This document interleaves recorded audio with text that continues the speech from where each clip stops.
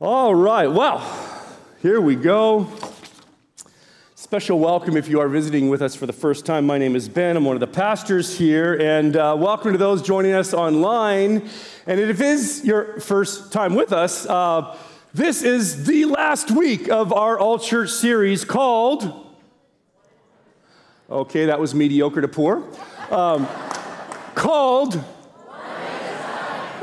All right. How many of you have been enjoying this book, reading the book along with the series? Yeah, man, it's been so encouraging to me. Just hearing the stories and the opportunities that God has given us, this one at a time, is just all about looking to the life of Christ and how he saw us, how he's loved us, how he's had compassion upon us, and now given us those same opportunities to be that for somebody else. And so we've been reading the book. How many of you have been reading the book? Okay. How many of you have been meeting together in a group for the discussion and the prayer and the Johanna videos? And then each weekend, we've gone deeper and deeper into the Gospels in this one at a time. And you know, although this is the last week of the series, you got to know this. It's really just the beginning. Let me tell you why. For some of you, I know, and it's amazing, this is the beginning because in this series, you've found your faith in Christ Jesus. And this is a new beginning for you. You know, for others, it's the beginning of new friendships that have been formed within the groups that have been meeting together. Have you met some new friends? Yeah.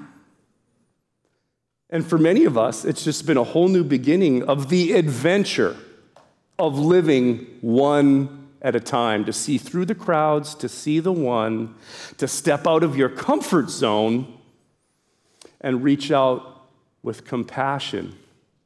And I know, I'm up here almost every week. For some of you, this is the beginning of coming to service every week in a row, because this has been a 7-week series. And others meeting together each week. And it's the beginning of experiencing God using you to impact the lives of others, one at a time.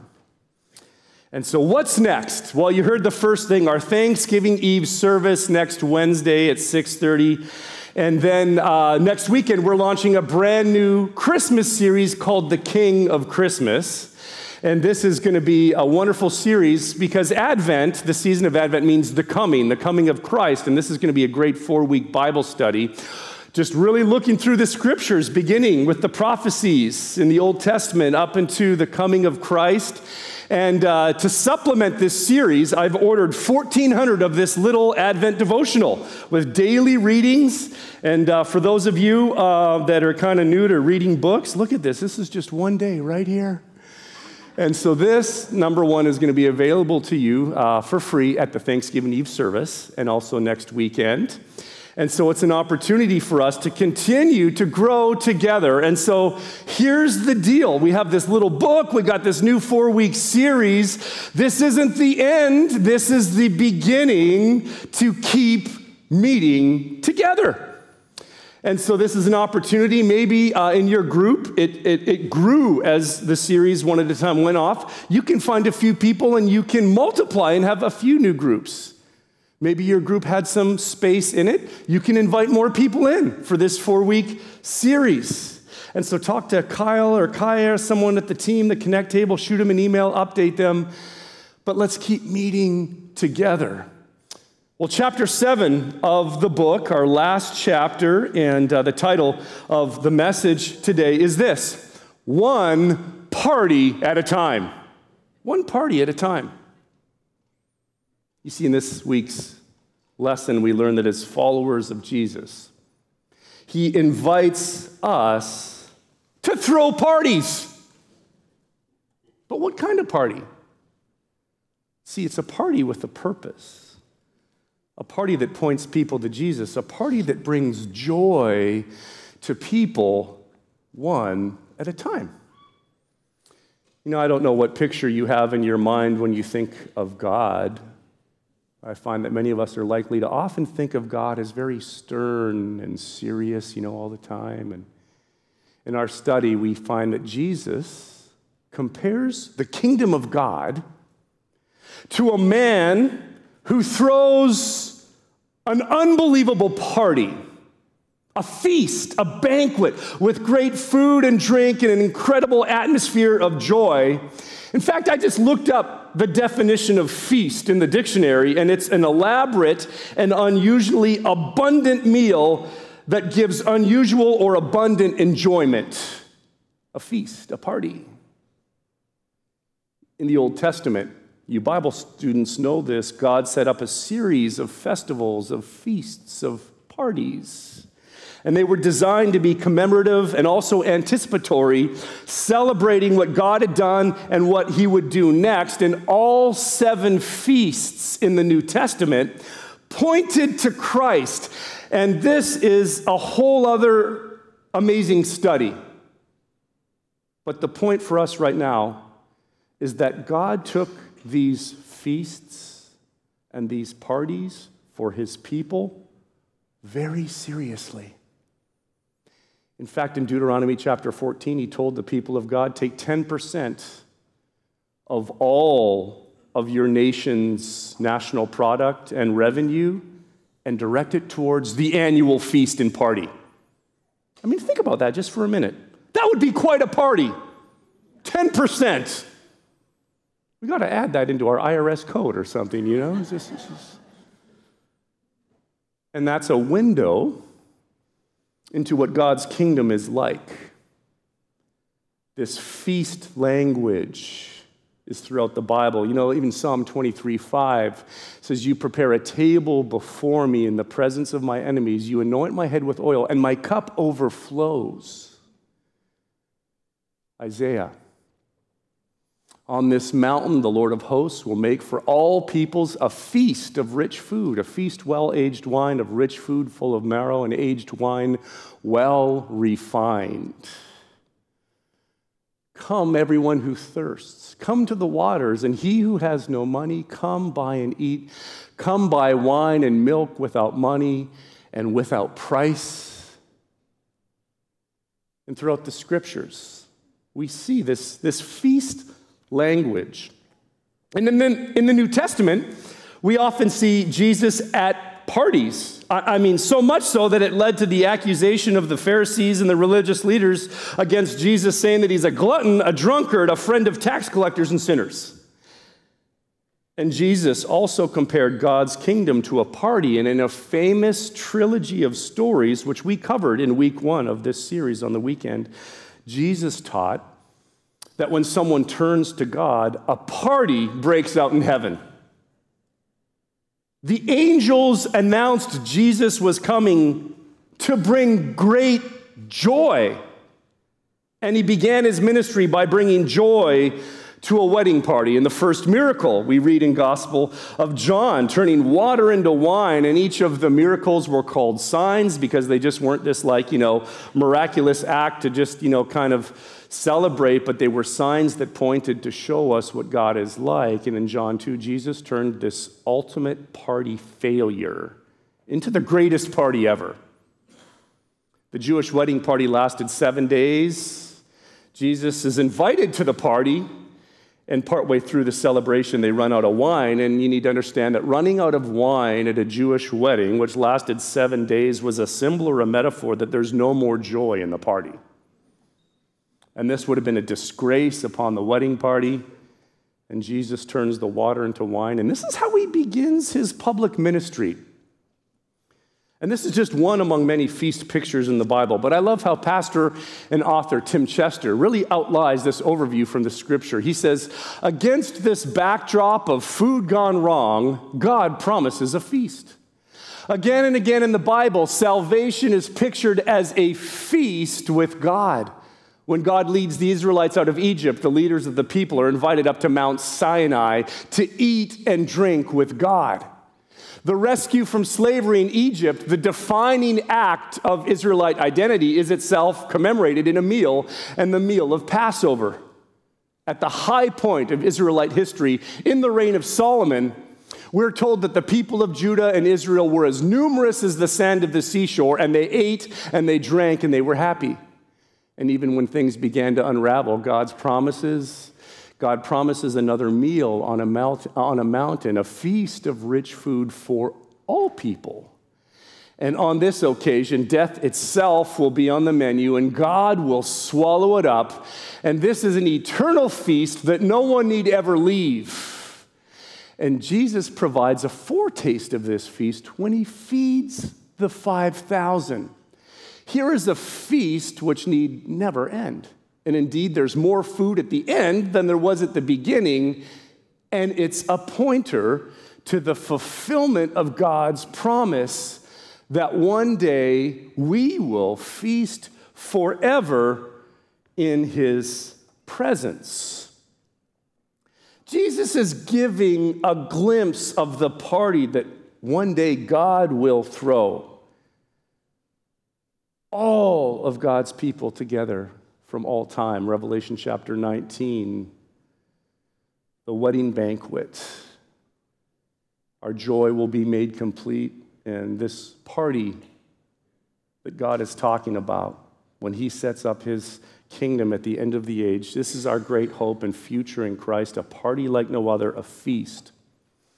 But throughout Scripture, you see, God is pictured as this one who loves for his people to feast, to throw these feasts, to delight with good food, and even more than that, to meet every God-given longing of our souls. And I love what theologian David Gooding says. He says this: the metaphor of feasting as distinct from merely eating a meal assures us that no true potential appetite, desire, or longing given us by God will prove to have been a deception, but all will be granted their richest and most sublime fulfillment. See, that's God. He just won't give us enough to sustain us. It's going to be abundant. It's going to be extravagant and lavish. A good banquet is more than just good food. It fills, obviously, your belly, but it fills your soul. It satisfies hungers, including the hunger of your soul, and it brings joy. And God loves to throw parties for his people and for his people to throw parties. And we see this throughout all the Bible. And so the big idea of one party at a time is that we are called, you and I are called, to be a part of bringing God's kingdom to this earth, on earth as it is in heaven. And so our lives should reflect what the kingdom is like. And the Bible's full of celebrations and feasts and parties. And so we should have a faith that should be full of celebration. So are you ready for a Bible study? Open up your Bibles or the Bible app to Luke chapter 14. And let's pray. God, we thank you for your word and this opportunity that we have to be together to study your word. So Jesus, would you come, open our heart, our eyes, our minds. Holy Spirit, guide us into all truth. Give us one heart and one mind as your people. Bring encouragement and comfort to those, Lord, carrying heavy loads. Bring conviction to the areas of our lives where we need to make a change and align with you. And that in all of this, Jesus, you would be lifted up, honored, and glorified. We ask this in Christ's name. Amen. Well, as we've seen in our series, a third of Jesus' teachings were in the form of parables. And these are stories that give us glimpses into the way of the kingdom of God. And when you start to read these parables, what Jesus taught, you start to realize, wow, this is really different than kind of we would often think or imagine things should be. But they reveal God's heart and God's way, how God sees people, how God loves people one at a time, one party at a time. And so let's start in Luke 14, verses 1 through 24. It says, one Sabbath, when he went to dine, speaking of Jesus, at the house of a ruler of the Pharisees, they were watching him carefully. And behold, there was a man before him who had dropsy. And Jesus responded to the lawyers and the Pharisees, saying, is it lawful to heal on the Sabbath or not? But they remained silent. Then he took him and healed him and sent him away. And then he said to them, which of you, having a son or an ox that has fallen into a well on a Sabbath day, will not immediately pull him out? And they could not reply to these things. But when he noticed how the guests picked the places of honor at the table, he told them this parable. When someone invites you to a wedding feast, do not take the place of honor, for a person more distinguished than you may have been invited.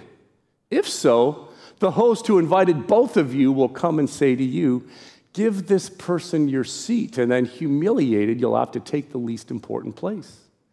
But when you're invited, take the lowest place so that when your host comes, he will say to you, friend, move up to a better place. Then you'll be honored in the presence of all the other guests. And for all those who exalt themselves, they will be humbled. And those who humble themselves will be exalted. Then Jesus said to his host, when you give a luncheon or a dinner, do not invite your friends, your brothers or sisters, your relatives, or your rich neighbors. If you do, they may invite you back, and so you'll be repaid. But when you give a banquet, invite the poor, the crippled, the lame, the blind, and you will be blessed. Although they cannot repay you, you will be repaid at the resurrection of the righteous. Well, when one of those at the table with him heard this, he said to Jesus, blessed is the one who will eat at the feast in the kingdom of God. And Jesus replied, a certain man was preparing a great banquet and invited many guests. And at the time of the banquet, he sent his servant to tell those who had been invited, come, for everything is now ready. But they all alike began to make excuses. The first said, I just bought a field and I must go and see it. Please excuse me. Another said, I just bought 5 yoke of oxen and I'm on my way to try them out. Please excuse me. Another said, I just got married. I can't come. And the servant came back and reported this to his master. Then the owner of the house became angry and ordered his servant, go out quickly into the streets and alleys of the town and bring in the poor, the crippled, the blind, and the lame. Sir, the servant said, what you have ordered has been done, but there's still room. Then the master told his servant, go out to the roads and the country lanes and compel them to come in so that my house will be full. And I tell you, not one of those who were invited will get a taste of my banquet. So Jesus is invited to the dinner, it says, at the home of a leader of the Pharisees. And he accepts the invitation, and it was on the Sabbath. And no sooner than he arrives for the dinner and sits down to begin eating, right in front of him, there's a man suffering from dropsy, also called edema. This is a swelling of the joints or a swelling of the whole body, often due to heart problems or diseased kidneys or liver. You know, Jesus could have told this guy, I just started eating. And in fact, it's the Sabbath, so if you could just come back after sundown, I'll heal you then. Would have avoided a big confrontation with the Pharisees, but you know what? Jesus didn't do that. He put down the meal, he healed the man, and then he confronted and he challenged his hosts on what accepting the invitation to God's party is all about. You know, there's very good reason to believe that the Pharisees planted this man with dropsy, edema there in front of Jesus at the meal. Number one, they would have never normally invited this man to join them for dinner. It's the Sabbath. And in the original language, when it says they were watching him closely, in verse 1, the verb has the meaning of lying in wait to catch somebody. They were lying in wait. They want to get him. It was a trap. And I love the simple and matter-of-fact way that Luke reports the miracle. The Pharisees are there just waiting to trap Jesus. Come on over for dinner, you know. It just begins the meal, and it's like there's a guy with dropsy right there in front of them. And the Pharisees are like, gotcha, we got the setup going. And then Jesus just takes hold of the man, heals him, sends him away. Because normally edema, this kind of condition, just doesn't go away. When you're terribly swollen and bloated, right, if you got treatment, it would take days or weeks. And Luke doesn't say anything about the man's or the witness's reaction. I mean, it's like Jesus just heals the man, sends him away, and is like, can you pass the peas? And then he just asks this next question to get the dinner conversation going and says, now which of you that has a son or an ox that would fall into a well would not immediately pull him out on the Sabbath? He's saying if it was your son, heck, if it was just your own oxen, you wouldn't hesitate to pull them out. But yet you would let this man go on in his suffering. Because when it came to somebody else that wasn't an immediate family member or it wasn't a prized personal possession, it can wait. We don't want to violate the Sabbath. And Jesus is exposing their hypocrisy, their lack of love. And he goes on to teach them through this about the nature of God's invitation and God's heart for all people. You know, in our book, One at a Time, on page 124 and 125, Kyle Idleman wrote this: if you Google Christian sacraments, you won't find partying on the list. But maybe that's a problem. Could it be that we have lost something vital God wants for his people? It reminds me of something I experienced a couple years ago after a church service when a man came up and informed me, I think somebody should say something to the young man who walked forward wearing a baseball cap.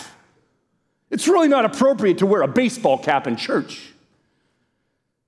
Kyle says, I examined his face to make sure he wasn't joking, and he wasn't. So I said, oh, you mean the young man who didn't grow up in church and walked forward to give his life to Christ and be baptized? You want me to say something to him about the baseball cap he's wearing? Then Kyle writes, he apparently wasn't fluent in sarcasm because he responded, yeah, somebody should say something to this guy.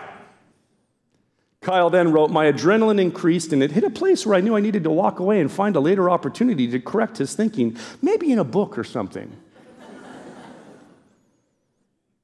I think that upset man represents so many Christians who have lost the celebratory spirit that led God to require partying in the Old Testament and Jesus to repeatedly go to and talk about parties in the New Testament. And partyless Christians today may represent the Pharisees in Jesus' day who lost the heart of God and made their faith about keeping rules and traditions. You could describe some of the lessons we'll learn from the text today from the Pharisees here in this story with this warning. Don't be a party pooper. Turn to your neighbor right now and tell him, don't be a party pooper. These Pharisees knew their Bible inwards and backwards, front, center, middle. Their aim in knowing the Word of God wasn't to examine themselves, but to have ammunition against others. Always waiting to catch somebody else in an error. They're watching Jesus closely, it says, and they weren't watching themselves closely. And they're waiting for him to violate the Sabbath so they could pounce on him, but they weren't applying the law to themselves. And they cared about the external conformity and not inward righteousness. They're not concerned about whether they please God and their heart and their thoughts and their motives. They just want everyone to follow the rules, and it's about what you look like and what you do. You see, it says that man looks at the outward appearance, but God looks at the heart. You know, if you leave service and your first takeaway is, man, so-and-so really needs to hear this message, you know? I mean, they could really benefit from this teaching because they got so many issues that they need to change in their life. You know, if that's you, man, watch out. You know, I've seen husbands who use the word like a club against their wives. You know, she doesn't submit to me as the head of the home. In fact, did you know the Bible never commands you, husband to be the head of your wife. It instructs wives that their husbands are the head. But when it comes to the husband, the command is to love your wife, even as Christ loved the church and gave himself for her. And so the first question husbands need to ask is, how am I doing? Sacrificing my time, my energy, my interests to serve my wife and my children. Is there no amen, wives, out there?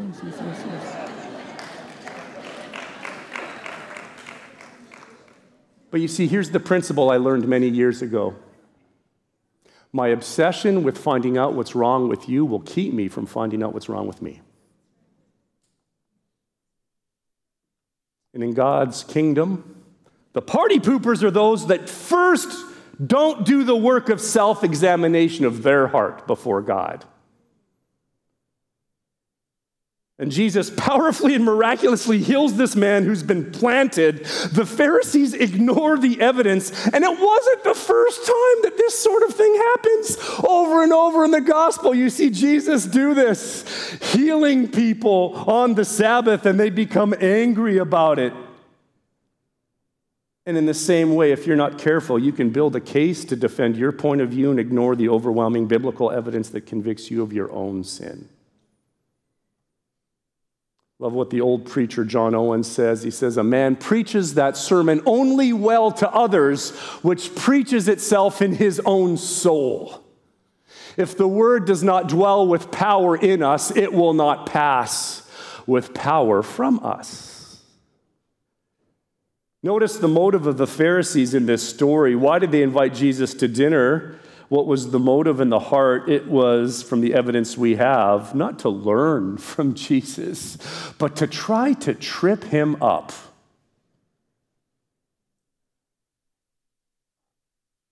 You see, in God's kingdom, party poopers are those that seek to trip others up with the word instead of lift them up. You know, from the beginning here at Hope Chapel, Craig Englert, our founding pastor, has taught us and modeled for us what it means to be a grace-oriented church. And I know it's hard to believe as a church here at Hope Chapel, but we don't always get it right. We don't always get it right. Not for lack of trying, but we just can't always get it right.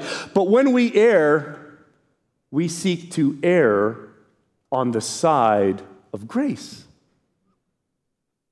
Jesus is invited to this dinner on the Sabbath, and the leaders of the Pharisees there, they hope you'll fall into their trap that they have set.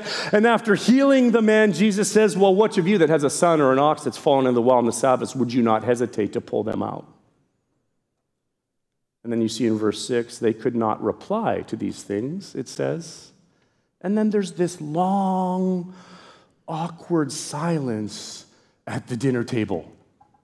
Ever had that? Yeah. And it continues on in verse 7. It says, when he noticed then how the guests had picked the places of honor at the table, he told them this parable.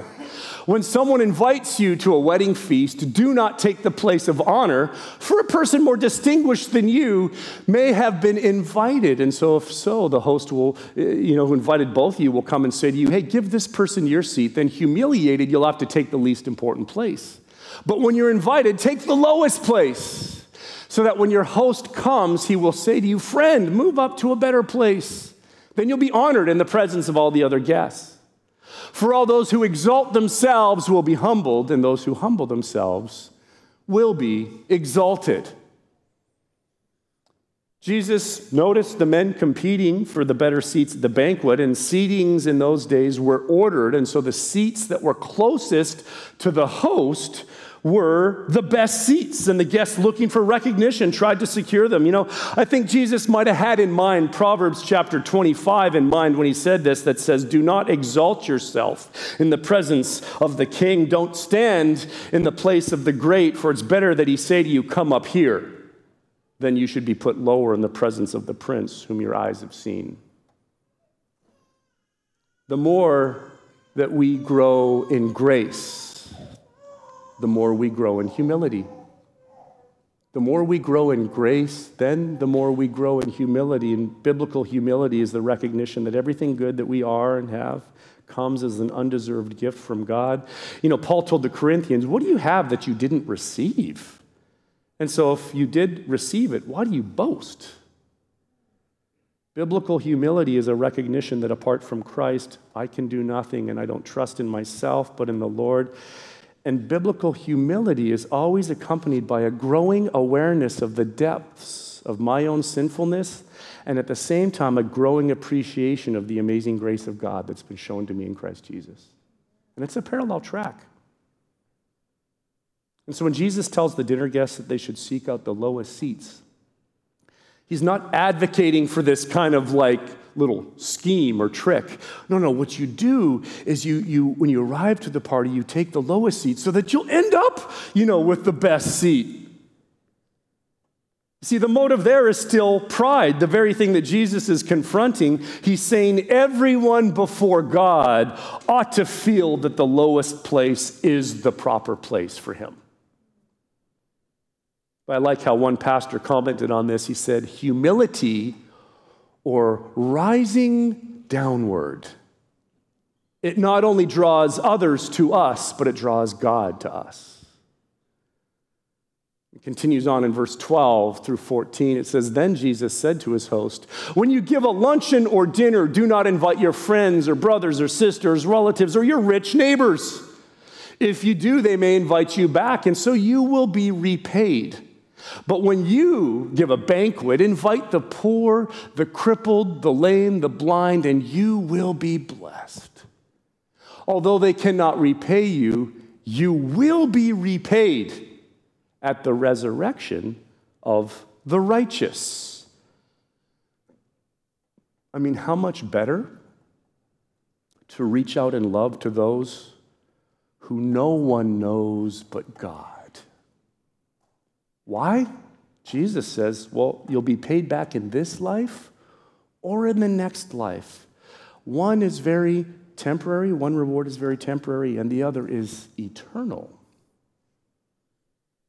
Jesus is not teaching that it's wrong to invite your friends or your relatives to dinner, to a party. He's making the point that if you invite others with the motive if you're only willing to serve those who can pay you back or might later be able to advance your cause or serve you, you're using people, you're not loving people. And Jesus is confronting the motive for service. The reason pride is the mother of all sins. It's so deceitful because it's the only sin that can hide itself inside of good works and good deeds. Evil deeds, evil works are pretty obvious to see, aren't they? And they're just evil and bad through and through. But pride in our life can burrow itself inside of the good works. And here Jesus is pointing out that if there's pride and selfish motive, even in your service, it's a sin.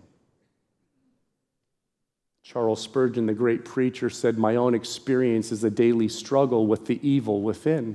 I wish I could find it in myself something friendly to grace, but hitherto I've searched my nature through and have found everything in rebellion against God. And the point of that is, that's why you need to start with the grace of God. Jesus is teaching us through this story that the first thing we need is grace. And then when you receive the grace of God in your life, it will begin to produce humility.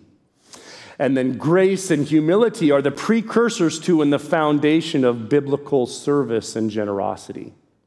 True service to God. When we're in touch with our spiritual bankruptcy, we're ready for the grace of God to then be deposited in us. And that will then lead to a realistic vision of who we are and who God is, which produces humility. And then it's in that place that your good works, your service, your generosity reveals the true heart of God, and his heart for people moves through you. And because of God's incredible grace to those who would receive the invitation, then what happens? They're sent out on a mission to invite others to the party by throwing parties. Let's look at verses 15 through 24. When one of those at the table with him heard this, he said to Jesus, "Well, blessed is the one who will eat at the feast in the kingdom of God." And Jesus replied, "A certain man was preparing a great banquet and invited many guests. And at the time of the banquet, he sent his servant to tell those who'd been invited, 'Come, for everything is now ready.' But they all alike began to make excuses. The first said, 'I've just bought a field and I must go and see it. Please excuse me.' Another said, 'I've just bought 5 yoke of oxen and I'm on my way to try them out. Please excuse me.' Another said, 'I just got married. I can't come.' And the servant came back and reported this to his master. And the owner of the house became angry and ordered his servant, 'Go out quickly into the streets and the alleys of the town and bring in the poor, the crippled, the blind, and the lame.' 'Sir,' the servant said, 'what you ordered has been done, but there is still room.' Then the master told his servant, 'Go out to the roads and the country lanes and compel them to come in so that my house will be full. And I tell you, not one of those who were invited will get a taste of my banquet.'" You know, the Jews pictured their future kingdom as a great feast with the patriarchs as the honored guests. And that's why we see here the one guest proclaim in verse 15, "Well, blessed is the one, right, who will eat at this feast in the kingdom of God." And what Jesus is saying here is you are those invited guests. The invited guest stands for the Jews who refused God's invitation and left his table empty. And so then the invitation went out to the Gentiles. And along with the rest of Scripture, the story is illustrating the fact that Jesus came first for his own, first for the Jew, then the Gentile, Romans. Then the Jewish people rejected him, but that invitation to God's party is now extended to all people. But to get a little more understanding around this parable, you need to know that when you are planning a great feast, you sent out in the first invitation, it was really like a double invitation. It was kind of like an RSVP and a save the date all in one, where you told the host, "You're coming," and then he got the head count, and then when everything was gathered, they would put out the announcement that the feast is ready, and you would go because you accepted the invitations. You'd go to celebrate. I mean, it's kind of like our bulletin. First, we tell you what's coming and when. And then when it's here, we tell you, it's here. It's time to come. It's time to celebrate. And so the guests in this story had already agreed to come, but then they backed out. And this action was unheard of. I mean, it was an absolute insult to the host who had prepared the feast. You know, commenting on this, one old-time preacher called excuses the skin of a reason stuffed with a lie. Excuse number 1, business. "Oh, well, I got to go examine this property." Really? At nighttime, you're going to go examine the property? Excuse number 2, "Oh, my possessions, I just got these new oxen." I mean, really? You didn't look at them before you purchased them and you're going to go test them out in the dark?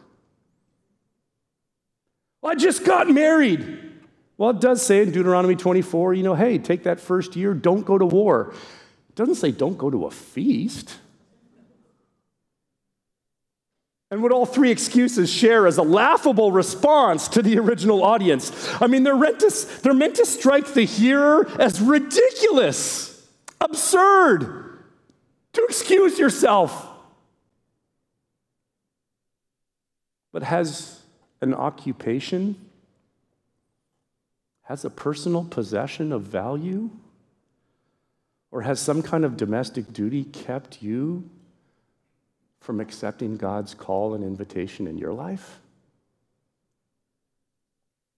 I love what the commentator Kent Hughes said. He says, Jesus offers the kingdom a perpetual feast of peace, a feast of help, guidance, friendship, rest, victory over self, control over passions, supremacy over circumstances, a feast of joy, tranquility, deathlessness, heaven opened, immeasurable hope, salvation. Yet people turn their backs on this feast, preferring a visit with their possessions and affections. The originally invited guests decline, and we hear the master say, "Go out quickly to the streets and the lanes of the city and bring in the poor, the crippled, the blind, and the lame." He says, "Go out." He's driving home a point. You know what's unique about those people?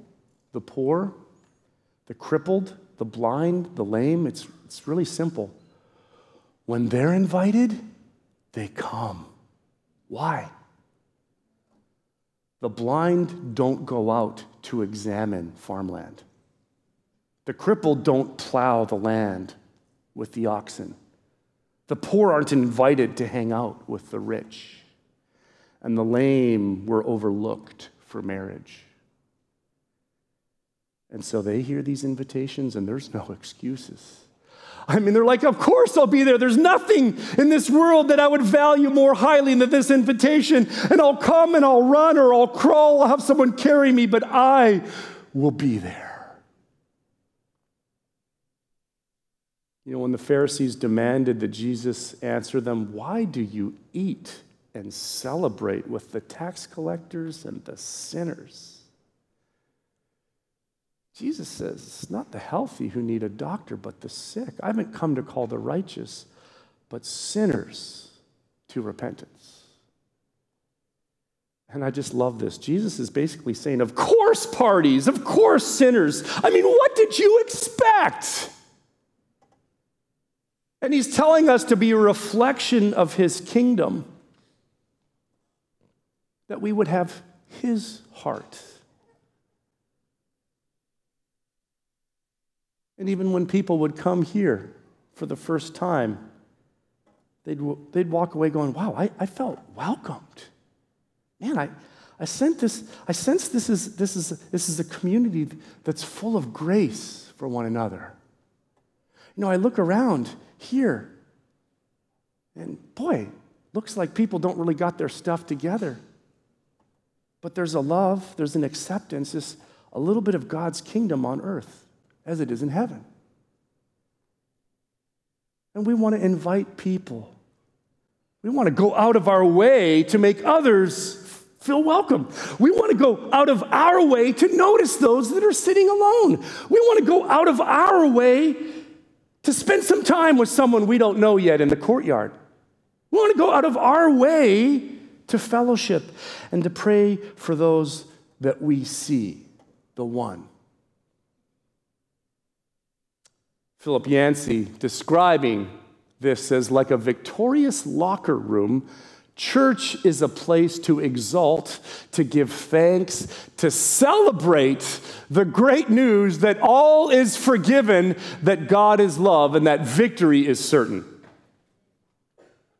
And so we're going to read a lot more about what this means in our daily lives in chapter 7 of the book, and a lot more in the video in the Ohana groups this week. But it's this idea that throwing a party is one of the best ways to reach people, to influence people, to see people, to bless people, to plant seeds, to value people one person at a time. Because parties bring joy, and when Jesus came, he was the joy bringer, and it's one of the best ways that you can make a new friend and plant seeds and share the joy of Jesus. I mean, you'll notice that Jesus' followers just don't dutifully accept invitations to parties, they throw parties. And in Luke chapter 5, Jesus is walking along the road, and he sees this tax collector sitting in his tax booth, and he says, "Follow me." And the man drops everything, follows him. I mean, he's on the most despised list by the Jewish people. He would not be invited into the temple, and Jesus invites him to be a disciple. And so what does this man do next? He throws a great banquet for Jesus at his house, invites a large crowd of tax collectors and others who are eating with him. He throws this party. He invites a bunch of his friends who are far away from God, and it's the perfect opportunity for his friends to get a real picture of who Jesus really was. You know, Kyle Idleman said, throwing a party might be one of the most natural things a Christ follower can do. It might be one of the most spiritual things a Christ follower can do. So what if you threw a party? What kind of party? A party with a purpose, a party that points people to Jesus, a party that brings joy to one at a time. Now, what can you do? What kind of party can you throw in your neighborhood, your workplace, maybe with your family? Build relationships, bless others, point people to Jesus. You know, growing up, I loved to play basketball and thought hopefully that I could play college basketball. And I tore my left ACL in my knee my senior year of high school and just totally took that all out of the picture. And so I ended up going to this little Bible college that had no sports. And shortly after being there, they asked me to start a basketball program for the little kids in the community. And I'd never done anything like that before in my life. So I started working with the kids, and then somehow we decided, you know what we're going to do? You guys are doing so great. We're going to throw an all-star game and do this like showcase for you guys. And we're going to invite the community and all the students on campus. And you got to remember, this was the late 90s. And so I invited like all these preppy guys to impersonate the Backstreet Boys and do the big halftime show. And we actually had a girl that used to be a Laker girl from LA, and she like organized the girls, and there was like a cheer team, and we had games and food and music, and then this all-star game. The whole community came out, and it was just this party, this fun celebration of the kids, and then it was over. And the next day I was walking from class, and the president of the college and another faculty member were talking, and I'd never talked to him before personally, and I passed him by, and they just continued to talk, and then he turned around and he said, "Hey!" And I turned around. He just looked at me and he says, "You know what you did yesterday? That was real religion." And he turned around and walked away. And I was like, what was that? And at the moment, I didn't understand what he was talking about. And I didn't even see this for many years later. But that little all-star game, that little party, that was the seed for Basketball Maui, which now has expanded into vertical sports. And now, 25 years later, from that first party, thousands of kids have heard the gospel, and many have responded through our sports ministry. And the seed for the ministry started with a party. You know, everyone here, you need to know, you are invited to God's party. God's grace means that you're invited to the party no matter who you are, no matter what you've done. Jesus died for your sins so that you could be forgiven. And there's an invitation with your name on it. And Jesus wants you to know that you're invited, and it's not because you or I deserve it, but because he loves us and he's graciously opened his home to you and I. You know, it says, "For by grace that you've been saved through faith." And this is not your own doing. It's the gift of God, not a result of works so that anyone may boast. And I love this next part. What does that mean then? It means that we are his workmanship, created in Christ Jesus for good works, which God has prepared beforehand that we should walk in them. And so when you understand the grace of God and you receive that, it produces a humility in your life, which then expresses itself through service to others and extending the same grace and compassion that Jesus has given to you to others. And I love this. It says it's a gift of God. We give these gifts at Christmas time. It's really a picture. It's a symbol of the grace that's been given to us and the opportunity that we have this season as a church family to bring God's kingdom to this earth and the community and those in need. Let's pray. God, we thank you for your word. And right now, if you've never made that decision to place your faith in Christ, receive his grace, place your faith in him. You can pray from your heart, your mind, speak these words out loud. Jesus, thank you for dying on the cross for me. Please forgive me for all my sin. Today, I ask you to come into my life to be my Lord and my Savior.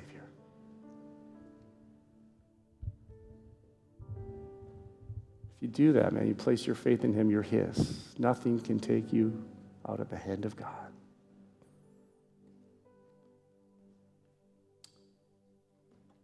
And Father, I know myself, all my brothers and sisters here, our desire is to walk in these good works that you have planned for us, to bring your joy, your hope, your love to those around us, that they may know your great love for them and their great need of you. And so as we enter this new season, as we host these parties and celebrations, God, open up our eyes to see the one. Show us the opportunities to be a part of throwing that party with a purpose. Use us as your people to bring glory to your name, Jesus. We ask in Christ's name, amen.